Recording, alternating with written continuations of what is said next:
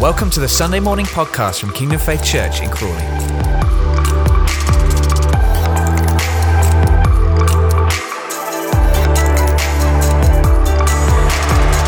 Wow, it's so good to be together, isn't it, eh? If you're at home, I hope you're looking forward to next week, the 23rd of May, when all the congregations are opening up and we can be together like we are in the room now. It's brilliant, isn't it? Just the presence of God and having time and space to worship together. Now, this morning, I believe that the subject and what we're going to be looking at this morning is so relevant now for what is happening around us in the world and how God has called us as the church to be such a voice. And when I say a voice, I don't just mean on a soapbox saying loads of stuff. It's being very present in people's lives and being God's heart and voice into their lives at this time, whether that's to one another, because that's what we need from each other, or those that don't yet know Jesus, people, our neighbours, our friends, our community, in different ways. And over the last few weeks, we've been looking at our theme, Jesus Said, and then a number of things that kind of follow on from that. And we're looking at what did Jesus say about the kingdom? What does it mean to live the kingdom life? And we've been looking through the first few verses of Matthew chapter 5, which in our Bibles talks about the Mount of Beatitudes, or the Sermon on the Mount of Beatitudes, or whatever. And we're going through some of these things, very, very practical stuff that Jesus spoke about. Now, this morning, the verse that we're going through is Matthew 5, verse 4, and we're going to unpack that. And I believe it is so relevant. And the verse is, "Blessed are those who mourn, for they will be comforted." And we're going through our nation, and many nations are going through a time where there's so much trauma, so much fear, so much anxiety, pain, suffering in different ways, mourning and grieving. And on some way, we might just look at that verse and say, well, why are we looking at that at this moment? I believe it's one of the most relevant verses we could be looking at as the church, because God wants the church, his church, to be healthy at this time and dealing with the challenges that are going on, whether it is in the context of grieving and mourning. He wants us to grieve and mourn in a healthy way, in a right way, but also he wants us to be healthy because he wants us as the church to minister to people that don't yet know him, that are going through all kinds of things in their lives. And I'm really excited to have Roger here this morning. And some of you know Roger Green. Maybe many of you don't. He's part of the Horsham congregation. Roger, it's brilliant to have you here this morning. Welcome. And we're going to have a bit of a conversation and really unpack that verse this morning. And a lot of it is going to come from Roger's own personal story of what he's been going through the last few years, and how God has been right in the middle of that, and how just some of the realities and the reality of what he's been going through. And so great to welcome you this morning, Roger. And just before we get into that, maybe just say hi to everybody and maybe say a bit about yourself. Okay. Particularly the fact that you're a Liverpool fan, and I'm an Arsenal fan, and Liverpool are just doing slightly better than Arsenal, only slightly this season. But Roger, welcome. Maybe just give a bit of an introduction to yourself. Yeah, thank you. And good morning, everybody. It's actually great to be in a room with people, isn't it? I was reflecting on that on the way in this morning. It was about 14, 15 months since I've actually been with people in the church.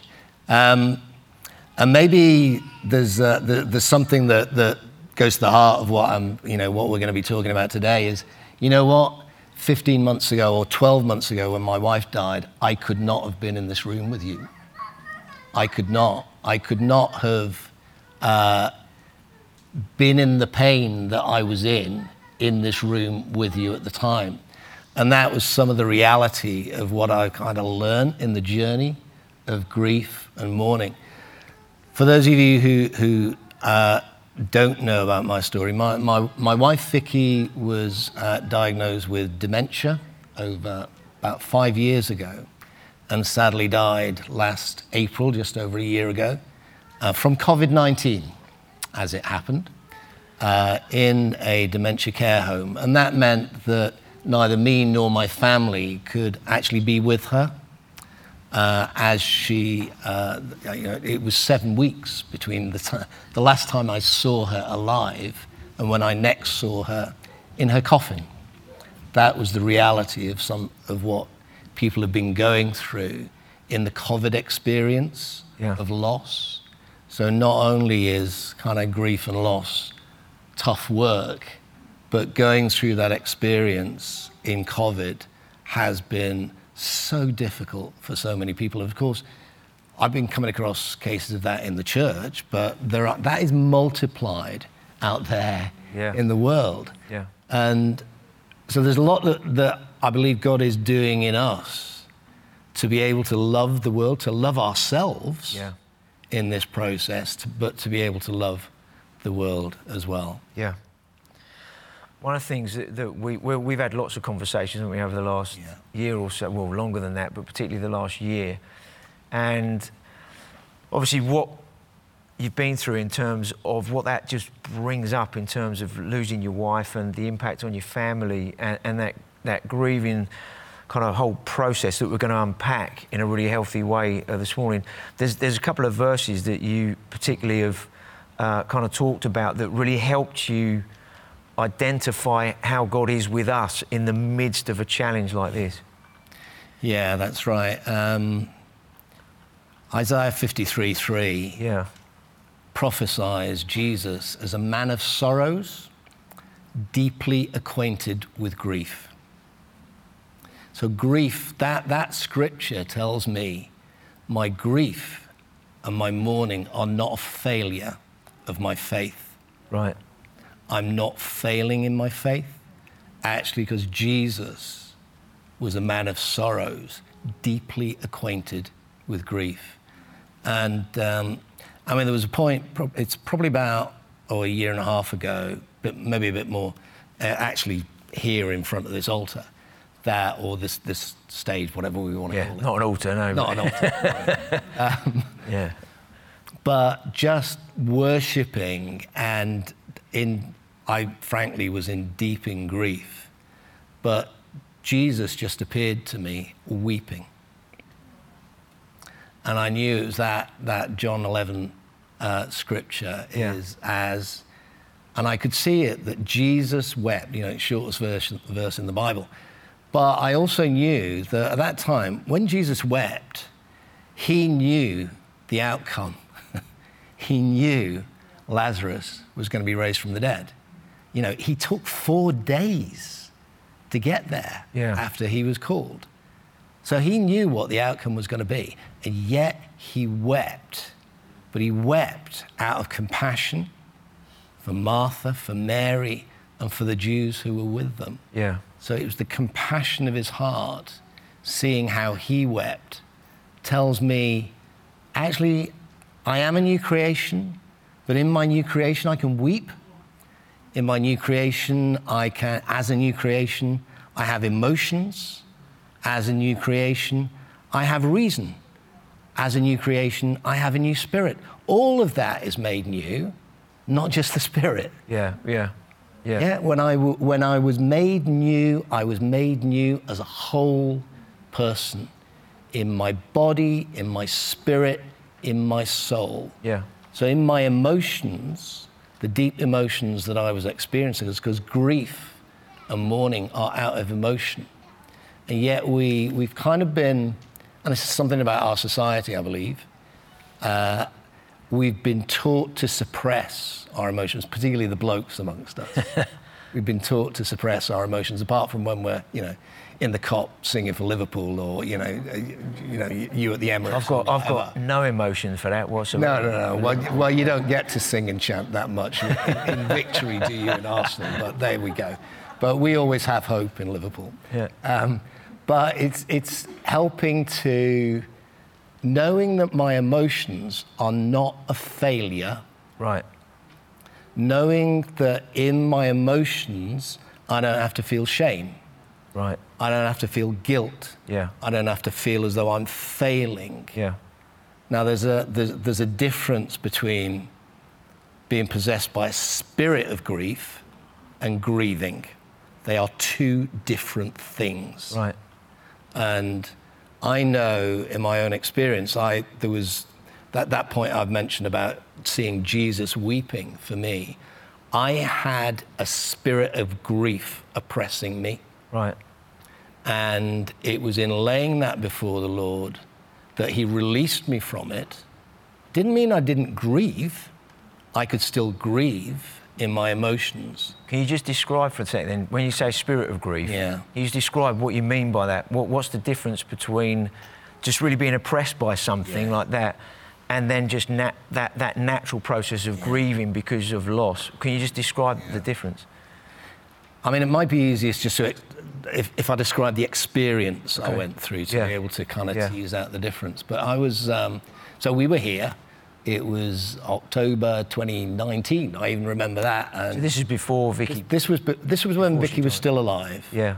And I was grieving because of my knowledge of my loss. So I had present somebody I was grieving for because she was losing her language, losing her ability to understand, losing her behavior, her ability to navigate the world. Yeah.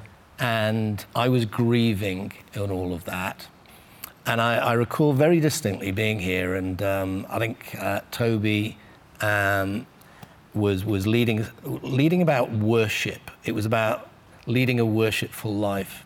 And bless her heart, I'm sure she won't mind me naming her, but Rachel Imhoff got up on stage and started singing prophetically. And she sang prophetically about healing those who are grieving. And my reaction, I've told her this, my reaction out there was, how dare you? How dare you pray for healing of my grief? My grief is my grief. Right. How dare you? Right. And what I realized, and then the Holy Spirit just said to me, that is why you need healing. Right. Because what I'd done was take on an identity of grief. Right. I'd taken on a spirit of grief that was really overshadowing and overwhelming me. Yeah. I came out in worship, and it was at that point I just submitted it to the Lord, and that's where I saw him weeping for me. Right. It was really interesting because as I got up, Phil Pooley, bless him, he was behind me, and he said, just as I stood, he saw a spirit of grief lift off me. Right. Right. The oppressive spirit of grief. Didn't mean I couldn't weep, I couldn't feel all the emotion. I absolutely could, but it was in that emotion as the new creation, not as the oppressed spirit. Yeah, yeah. Well, it's powerful. Yeah. Because you've had a number of moments during the past period of time where you've had to process, if you like, or work through some of the responses or the impact of loss. Can you just maybe talk through some of that? Because like you said, we don't want grief to cause shame or to lock us down and everything, but yet there's emotion, there's things that happen in our lives. And sometimes as Christians, we think, well, I've just got to faith it out. Yeah. I shouldn't feel that. I should just believe for this and that and the other. And sometimes we can deny or suppress what's going on in us. So when you've been through this period of time and things have been happening in you, how have you dealt with that in relation to God and in relation to what he's doing in you? So I'm one of those annoying people who, when I have a reaction to something, my question is what's going on in me? Right. Because I know that how I see the world is my choice. Okay. How I experience the world is my choice. It's nobody else's choice, it's mine. And so what I've done, going through grief, I wanted to understand it. I wanted to get familiar with it. I wanted to research it, read about it, all those kind of things. And that led us to doing the bereavement journey, and we'll mention that a little bit later on as a course. But what researching it helped me do was identify some of the emotions that are associated with grief. And they're just natural. Yeah. They're not sinful, they're natural, they're not failure, they're natural. So a couple of times, one very recent actually, just a couple of weeks ago, I I was okay during the day, and then I started feeling really irritated. Right. I was irritable. I was like, I just felt down. Nothing had happened that would make me feel down, and nothing had triggered it particularly. But I just felt down. And so I kind of thought, well, I better go for a walk. I just need to pray about this. I need to ask the Holy Spirit what's going on. And I went out for a walk. I was about 20 minutes into the walk, and the Holy Spirit just went, "You have suffered a grievous loss." And it was like, oh. And I just started weeping. I was so glad it was a cold, windy day. I was out there walking down by the river near Stenning, and I was so glad there was nobody about, because I just started weeping. And that was it. The Holy Spirit just put the finger on the wound, if you like. Yeah. Is I had suffered a grievous loss. And that's what was happening in me. And so I was able, I could process it, I could weep, I could walk, I could pray.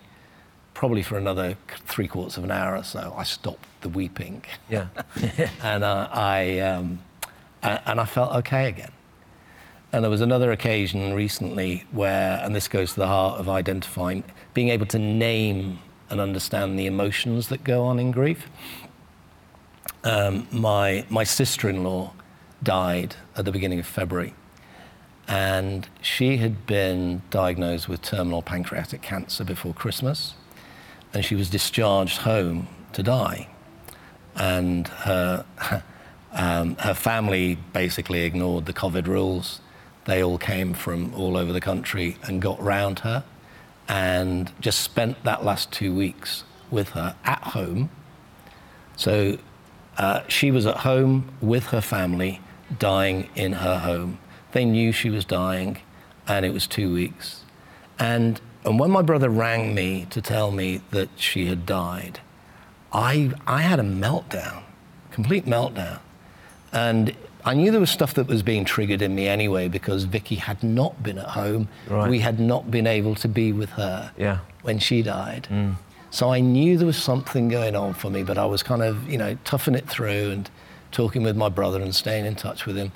And then he rang me, and I had a total meltdown, and I thought, this is not normal. I was clearly really, sad, upset at losing my sister-in-law, but it was, no, this is deeper. Right.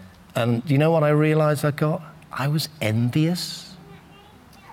I was actually jealous that she died at home. Right. She died with her family around her. Yeah? I was jealous of that. Now, I could have gone into, whoa, hang on a minute, I could have felt ashamed at feeling envy. Yeah. I could have thought, Roger, what on earth? How can you feel envy for your sister-in-law's death? How is that possible? That is completely irrational. Right.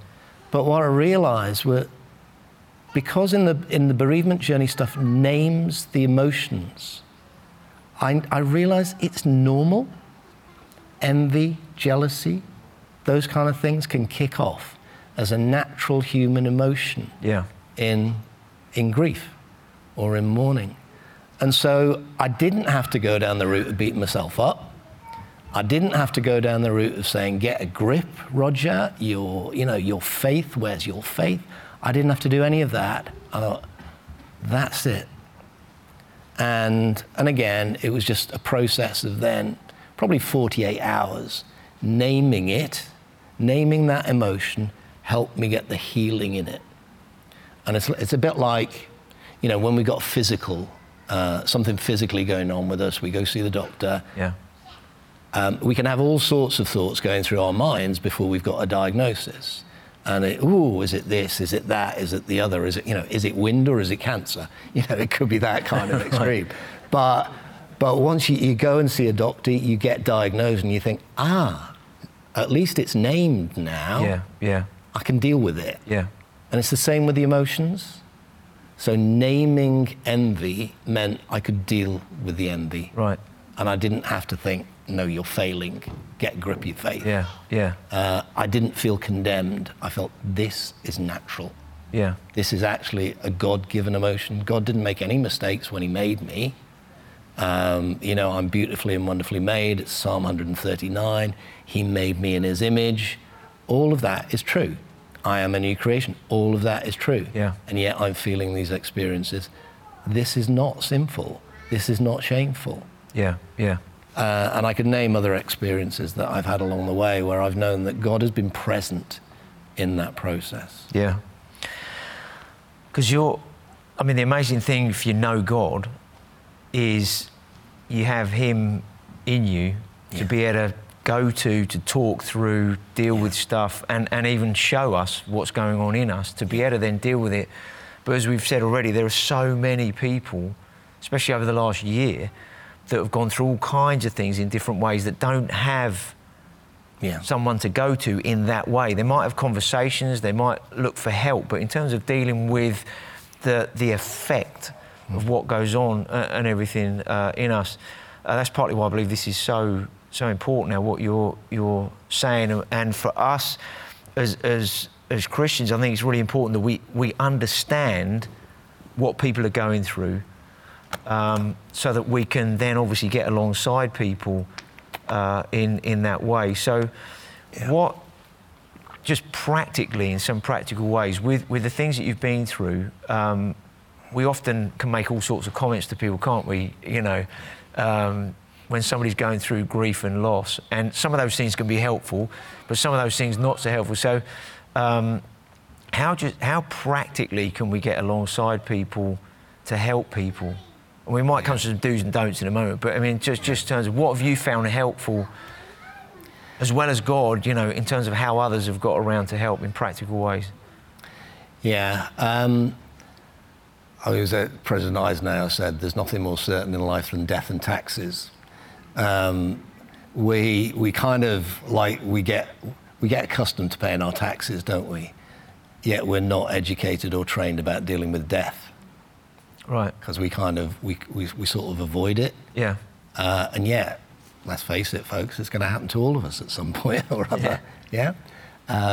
So there is a certainty about that. And I think in terms of, we have to remove some of the taboo about death and have practical conversations about stuff. I'll go in a few moments to talk about some of the do's and don'ts. Yeah.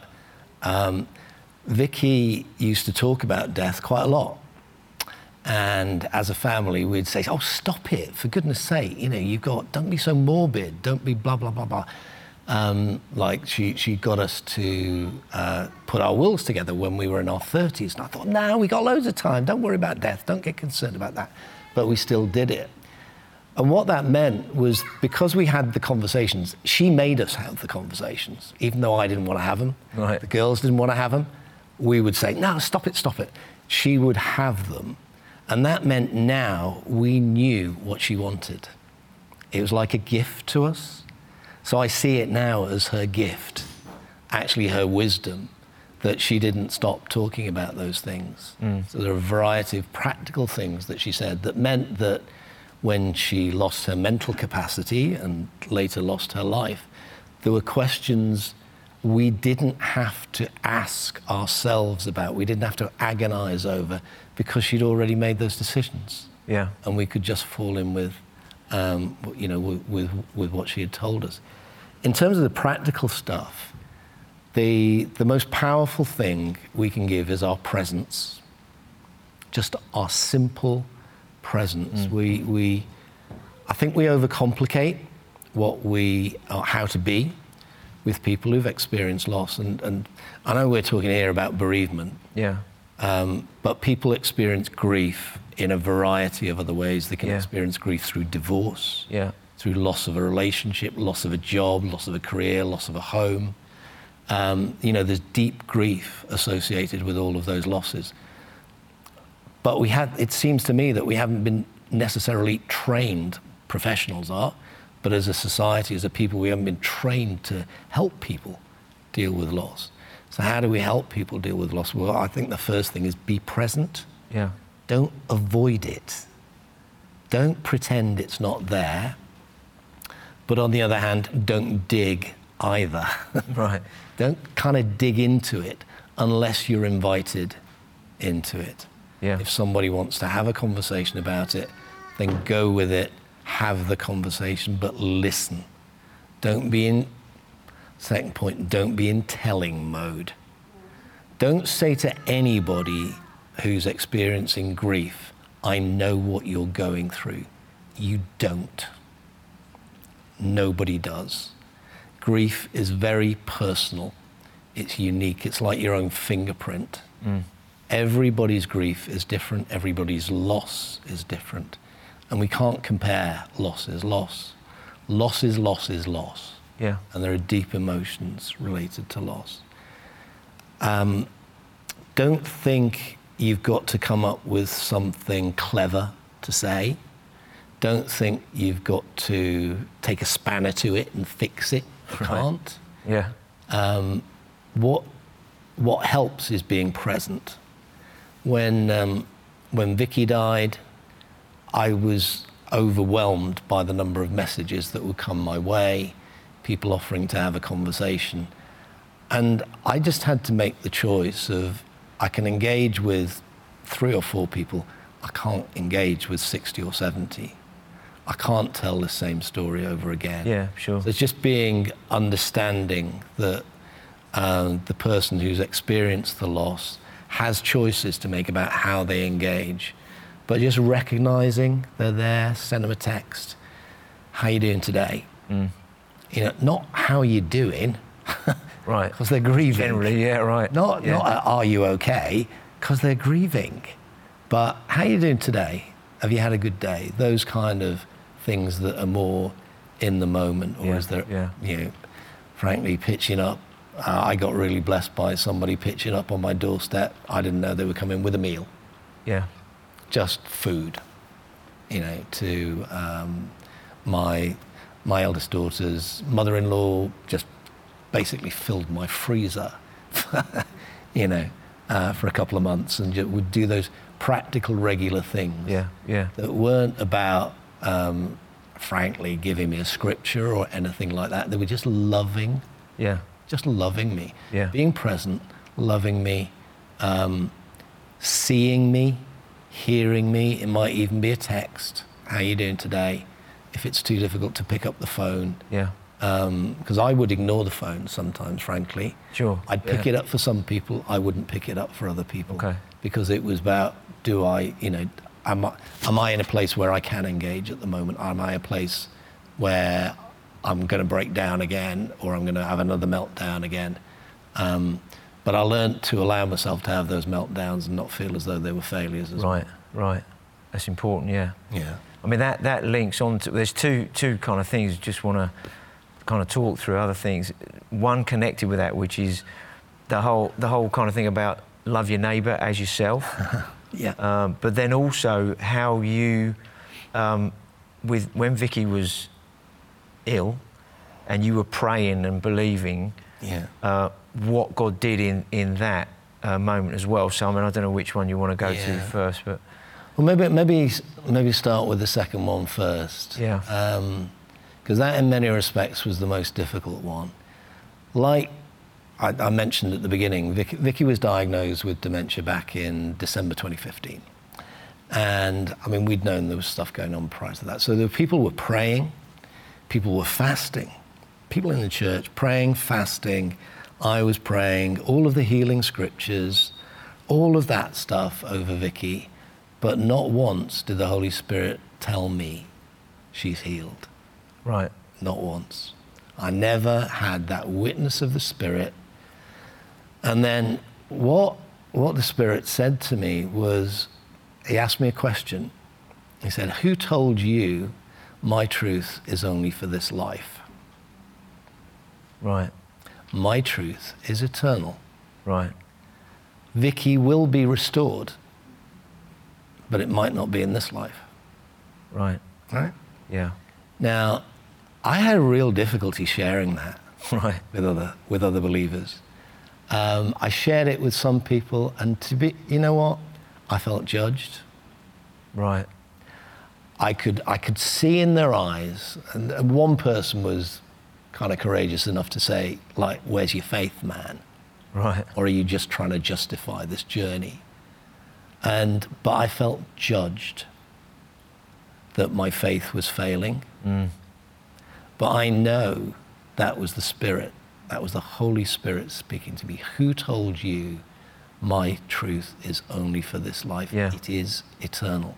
What was your immediate, what was your response to that when he spoke like that to you? It was,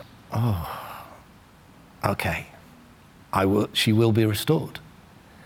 But it's up to the Lord whether it's this life or the next. Right. I know she's restored now.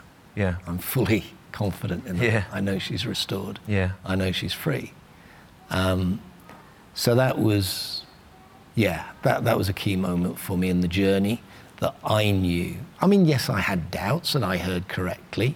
Sure. Am I struggling in my faith here? But yet the Lord was intervening at points along the journey. Yeah. In ways that I knew were only of Him. Yeah. Had to be of Him. They couldn't be any other way. Yeah. Yeah. I knew He was on my case, but I knew He was in my case as well. Right. Yeah. Wow, it's powerful. So did that What was change? the first question? Sorry. We'll come back to that in a second. Okay. That's all right. So did that change then the way you prayed after that, or did it just help to say resolve something in you, but it just helped to ease what was going on in you in that respect? Yeah. It did resolve something for me. It didn't stop me praying for her restoration, but it was like, your will be done, Father, not mine. So it wasn't that battle and struggle in the same way afterwards. It took the struggle away. Right. It released me from that. Yeah. It wasn't a battle anymore for me. It became a bit of a struggle when I was still hearing other people saying to me, "Oh, she's healed. God's going to restore her." Yeah, sure. And people really battling with that. Why on earth is God not healing her? Why is this not happening? And I was like, I had to show them that I had peace, I guess. That's the only thing I could do. Yeah. I was, yes, grieving, but still at peace, that I knew I was she was in the Father's arms. Yeah. And that He was looking after me along the way as well. Yeah. Amazing, eh? Well. Yeah. Just the second part, the second question then was the conversation we've had several times actually, where you've talked about, in order to care for someone or to minister to somebody else in that sense. I mean, none of us are perfect, all right? Yeah. So, but how important it is, that verse where Jesus said, love God with all your heart, mind, soul and strength and everything you have, but also love your neighbour as yourself. So what does it mean to love your neighbour as yourself? Because it doesn't mean be self-absorbed, self-centred. Yeah. But in terms of, and you've said about how the importance of taking care of yourself so that you're healthy mentally, emotionally and spiritually in every way, so that you can then... Yeah, well, one of the earliest things when I realised that we had to care for Vicky, we cared for Vicky at home for as long as it was safe to do so. But I realised that we didn't know how long this journey was going to be, but B, to be able to sustain that, I had to care for myself to be able to care for her. Yeah. And again, it was that bit of struggle that says, isn't that selfish? Right. But I now know it wasn't. And that's what kind of then took me to, well, Jesus said the second greatest command is love your neighbour as yourself. What about the as yourself bit? How about we flip that and we say, love yourself as your neighbour? Right. So how do if I'm going to love my neighbour, I have to love myself. I have to take care of myself. I have to be kind to myself. I have to look after myself physically. I have to look after myself emotionally. I've got to look after myself spiritually. Because I having worked in the health and care world, I'd seen a lot of people who've been carers who simply broke down.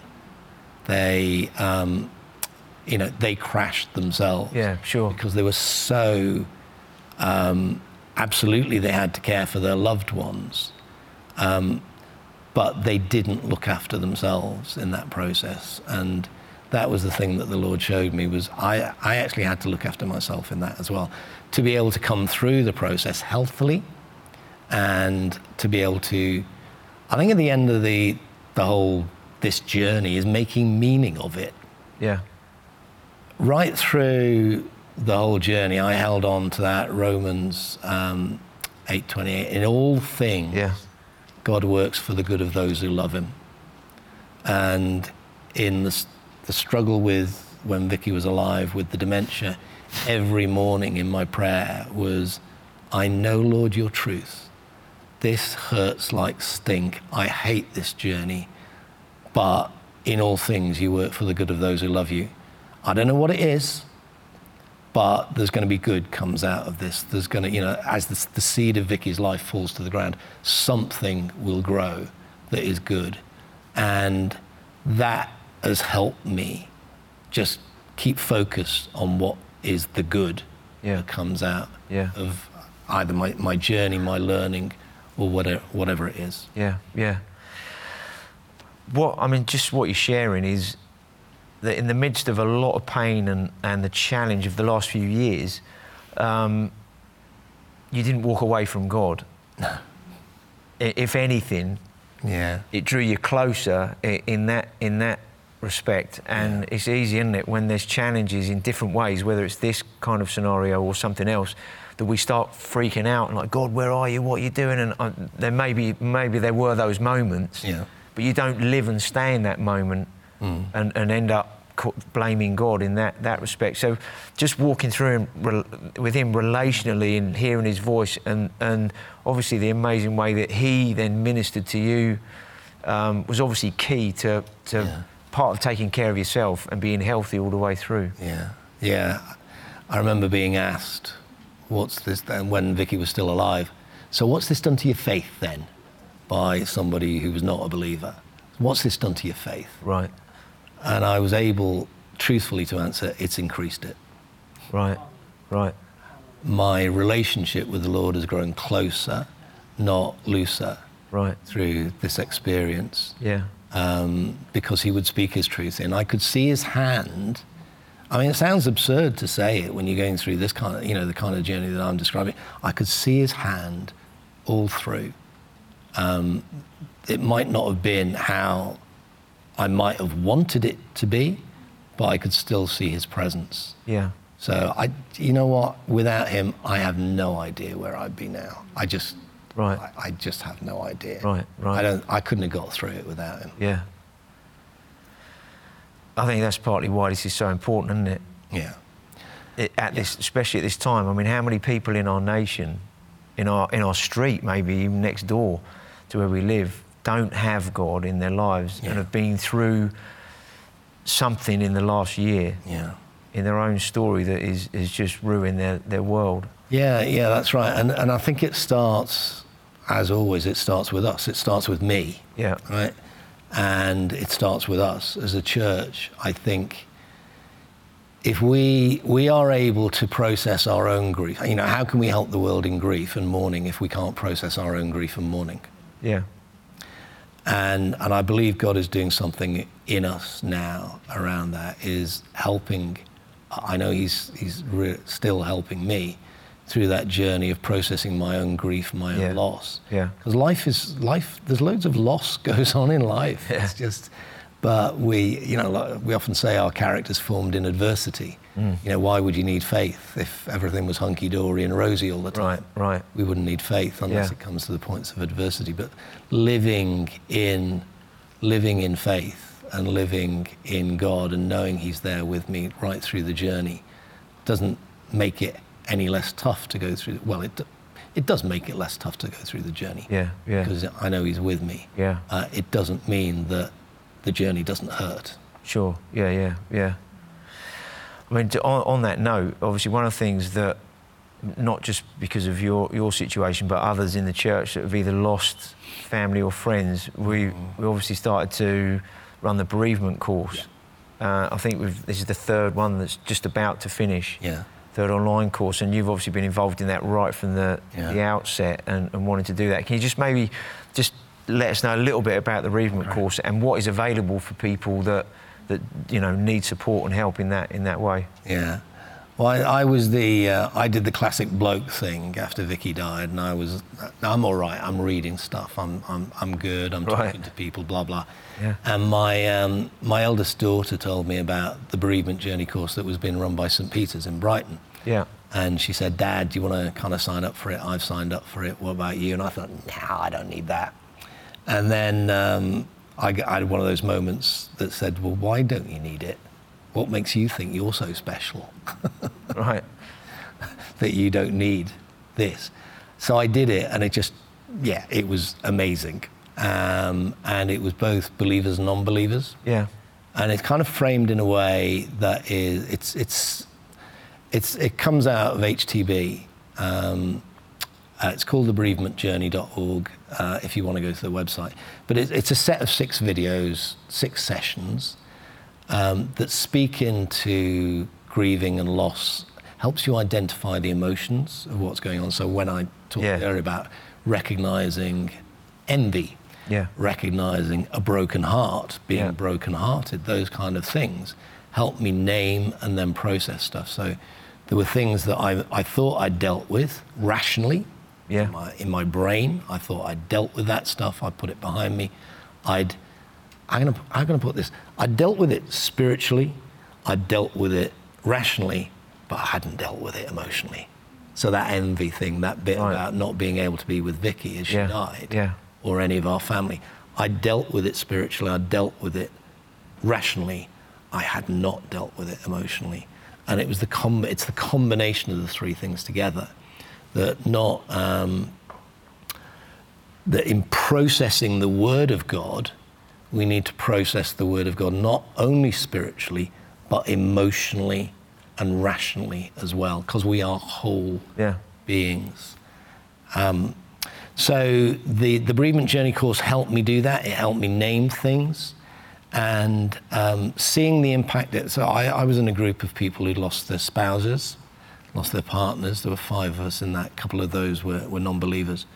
But seeing the impact for those people, that here was a church who was just freely giving love to these people, helping them process their emotions, to the point whereby, I think it was about session 4, I remember so distinctly one young woman who lost her partner, 3 kids, just said, I've never been able to talk to anybody about this. She felt safe in a way she'd never felt safe with anybody else. Yeah. And so when it came to the point of, session 6 is a faith question 6, so it's not kind of overtly evangelistic at all. It's being run by a church. But there's an optional session at the end, which is faith questions. They all signed up. Yeah, right. They all, because God was just coming through. There's an anointing on it. So one of my determinations out of that was, well, how do you make meaning out of this loss? Well, we can take this. We can bring it into the church. Yeah. And as you mentioned earlier, we're coming to the end of the 3rd of those courses now, and that's really been almost without promoting it. It's been through the likes of Colin, knowing the pastors in the church, knowing who's gone through bereavements and loss over this period of time, because there has been an awful lot of bereavement and loss in the church, let alone out there in the world. So we've had to do it online, which hasn't been perfect, hasn't been great. It's been okay. It's been good. It's been certainly far better than not doing anything absolutely. at all. More helpful. But we want to get next to the kind of in-person groups. So that's what we've done. We haven't actually got dates for the next one, but there's been a brilliant group of people who've come through the course and just said, I want to help. Great. So in all of these courses now, it's people who've gone through the course who are facilitating the breakout groups and things like that, who can ask the right questions, just listen, facilitate people to come to their own answers. Sure. That's one of the things in grief. You don't tell anybody what the answer is. You have to help them come to their own answers. So if there is interest in that, either, anybody talk to me or at info@kingdomfaith.com just to express an interest about that. Yeah. We can get in touch to talk about when the next course might be. And we also think it's, sometimes with bereavement, it can be too soon. Right. So we would advise waiting at least 3 months before anybody comes on the course. It's not counselling, by the way. Right. We're not counsellors. We're very clear in that. We are not professional counsellors. We're not qualified counsellors. However, the videos are done by a professional counsellor who is a Christian, wonderful woman of God, who just is speaking through all of this and giving her teaching and learning along the way.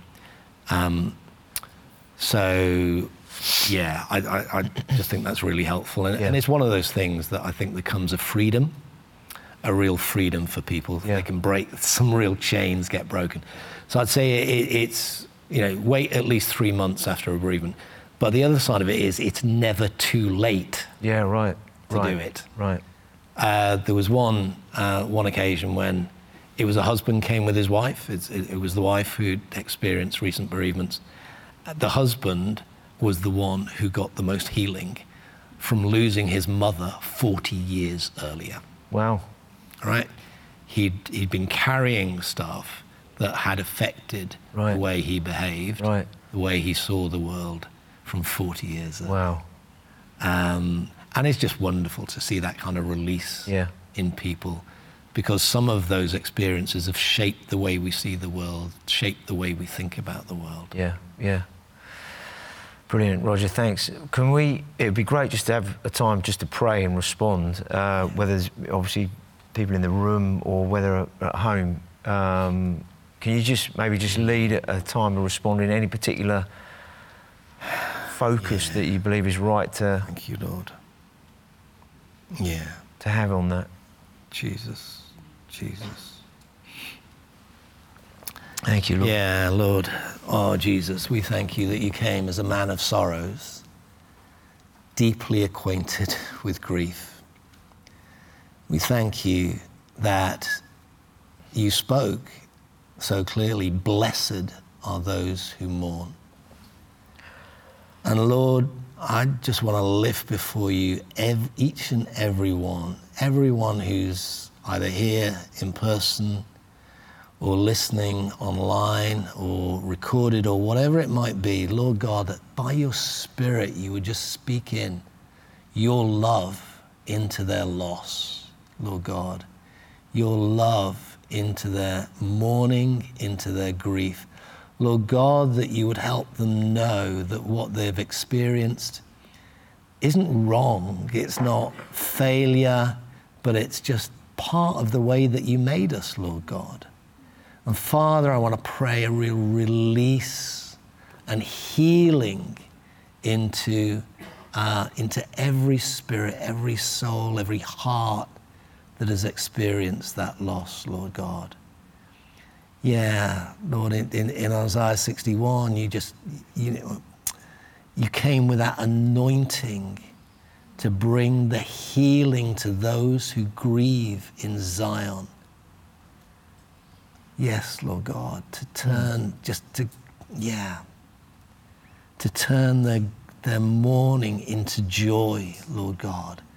But you take them through that journey, Lord God. We give you praise and give you glory. I just want to lift every one of those. Thank you, Lord. Dear sons and daughters of God, those children of God, who through these just exceptional circumstances, not just loss, but loss in times of a pandemic, Lord God, that's kind of almost doubled down on the grief. But Lord, nothing is impossible for you. We pray healing those hearts in Jesus' name. Thank you, Lord. Thank you, Lord. Yeah, thank you, Father.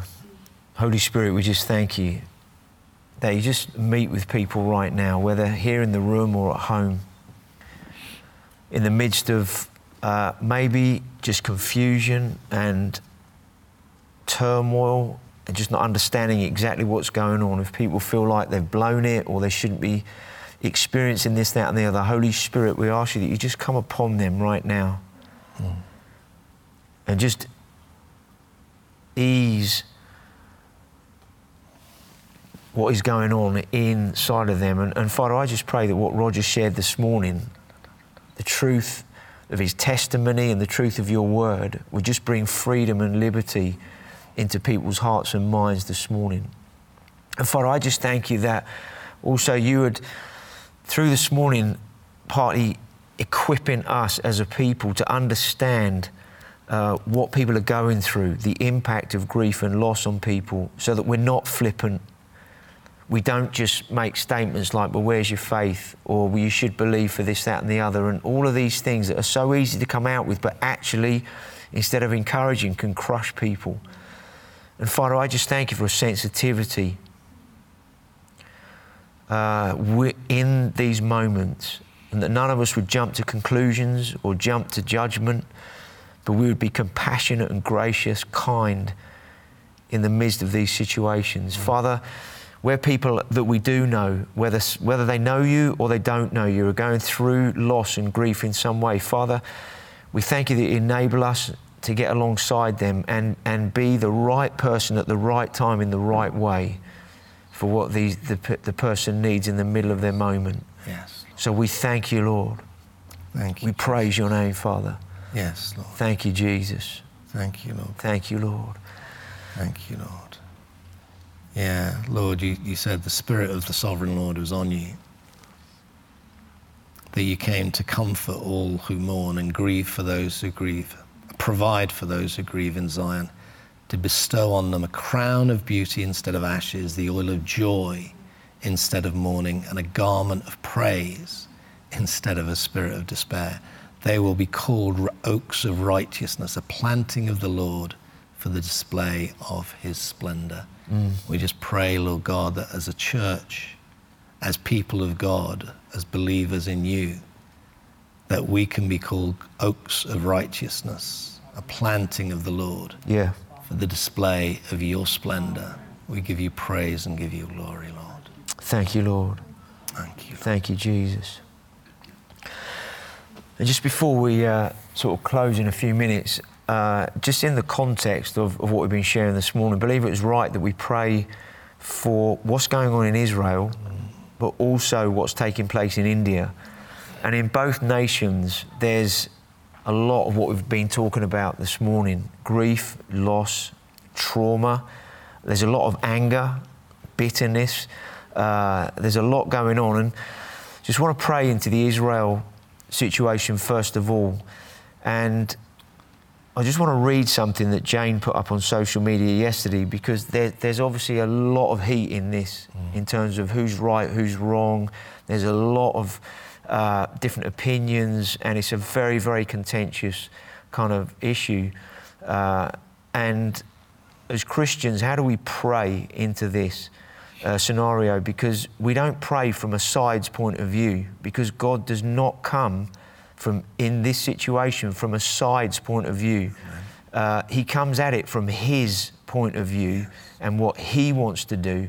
And we want to pray what he wants in the situation. So we're not coming against people. We're not angry towards people in this scenario. We want to pray with God's heart. I just want to read what she put up yesterday, because that will just help for us to pray. I know time's kind of gone already, but let's just take a few moments. She said, praying for the Jewish and Arab and Palestinian souls to encounter the Prince of Peace. Their shakings are not over. The battle for Jerusalem and the land will intensify, as the word of God says, but it is his land, and he will return to it when his people cry out to him. It is a spiritual battle being played out that the world cannot understand. It's hard to see and hear death and destruction and lies and injustices, but Jesus has a higher way for us to walk in and to pray into, and that ultimately is for the souls of men and women and people, and for God's purposes to be done. So let's just take a moment, shall we?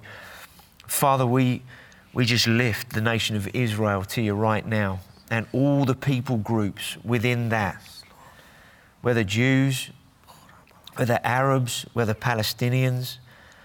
Father, we thank you that your heart is for every person. Jesus, you died once and for all. And so, Father, we exalt you and lift your name over the nation of Israel at this time. Father, we do pray for those in government and in authority, whether in that nation, in others, that your voice would come through in some way or other to bring peace and to bring order in the natural. Yes, Lord. But also, Father, we pray, as your word says, that you return when the nation, when the people cry out to you once again. And Father, we just pray in the midst of the trouble and everything taking place, that there would be a cry that begins to rise in that nation towards you to say, God, we need you. We can't do this in our own strength.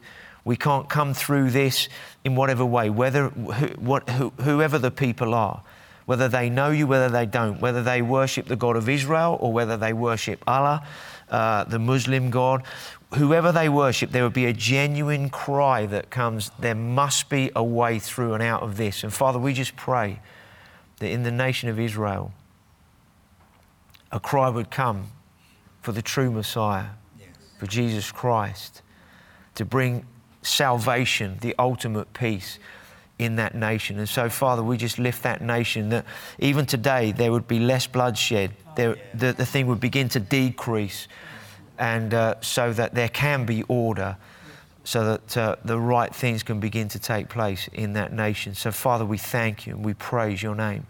And Father, we just lift the nation of India to you right now, the turmoil, the death and everything taking place there. Father, we just ask you that you would intervene, you would move in that nation. Again, Father, we know that your word says that when people worship false gods and idols, that your hand is lifted off a nation in some way because of all the things that go on that are not in line with you. But Father, we know that there are believers in that nation, those that worship you, those that honor you. And Father, we pray that you would hear the cry of their heart for their nation at this time, that we join with them. But Father, even though it might be a small number, we thank you that you honor them as those that know you. You honor them, the prayers and the cry of their hearts, and that you would come with your protection, with your healing grace in that nation. And Father, we ask you somehow in both India and in Israel that you would bring good out of these situations where once again your name is honored and revered, both in India and in Israel, in your mighty name. Amen. Amen. Thank you for listening to this Kingdom Faith podcast. We trust it's been an encouragement to you. For more information and resources from Kingdom Faith and our other audio and video podcasts, please visit www.kingdomfaith.com.